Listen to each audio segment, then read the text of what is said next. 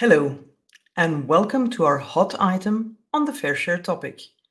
Today it's my pleasure to welcome KS Park, professor at Korea University Law School and co-founder and director of OpenNet Korea. The reason?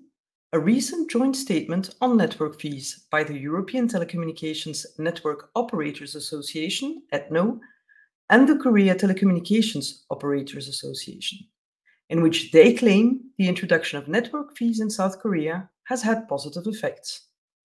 Well, let's hear what KS Park has to say. The joint letter from Korea Telecom Operator Association and European counterpart talks about how internet is fast in Korea. The opponents of fair share deal or sender pay rule never said that internet is slow in Korea. What we said was that internet is expensive. And also, I'll describe later how it is slow in some of the websites because of the cost issues. Net neutrality is not about the speed of the internet. It is about people's freedom to choose whatever contents and website that they want to access to. And that is the central value enshrined in 2015 EU open internet regulation. The freedom to choose means that all developers and content providers will also have a chance to be chosen. And the sender pay rule or fair share deal or mandatory paid peering, whichever way you cut it, as long as it taxes the act of making content available online, it will interfere with people's freedom to choose, because it will be prohibitively expensive for content to be made to make itself available to people.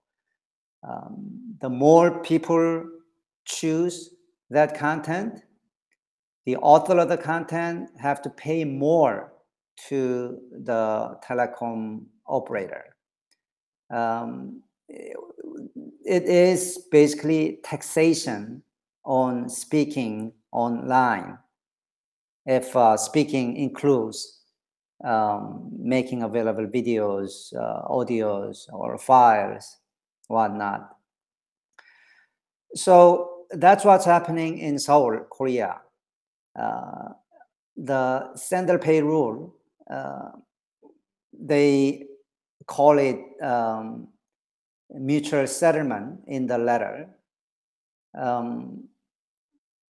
Mutual settlement is a euphemism for this system of requiring the ISP receiving data to charge the other ISP sending data.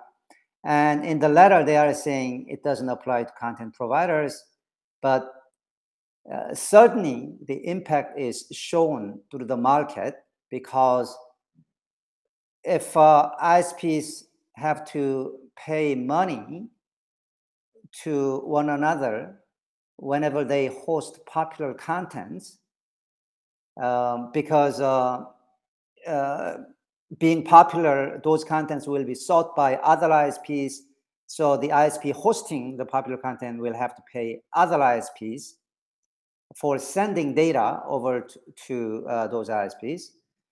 Then there will be disincentive for ISPs to host popular contents, and that rule has increased, that sender pay rule has increased the transit fees that content providers have to pay in Seoul so high that in 2017, which is 1 year after standard pay rule was instituted, in 2017, survey by Telegeography showed that 1 Mbps monthly price in Seoul was $3.77, while it was 45 cents in Paris.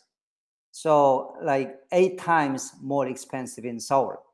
And that trend continued to 2021, where the same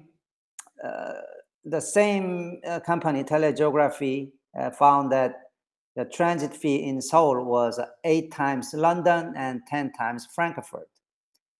And you can see the impact on the internet ecosystem.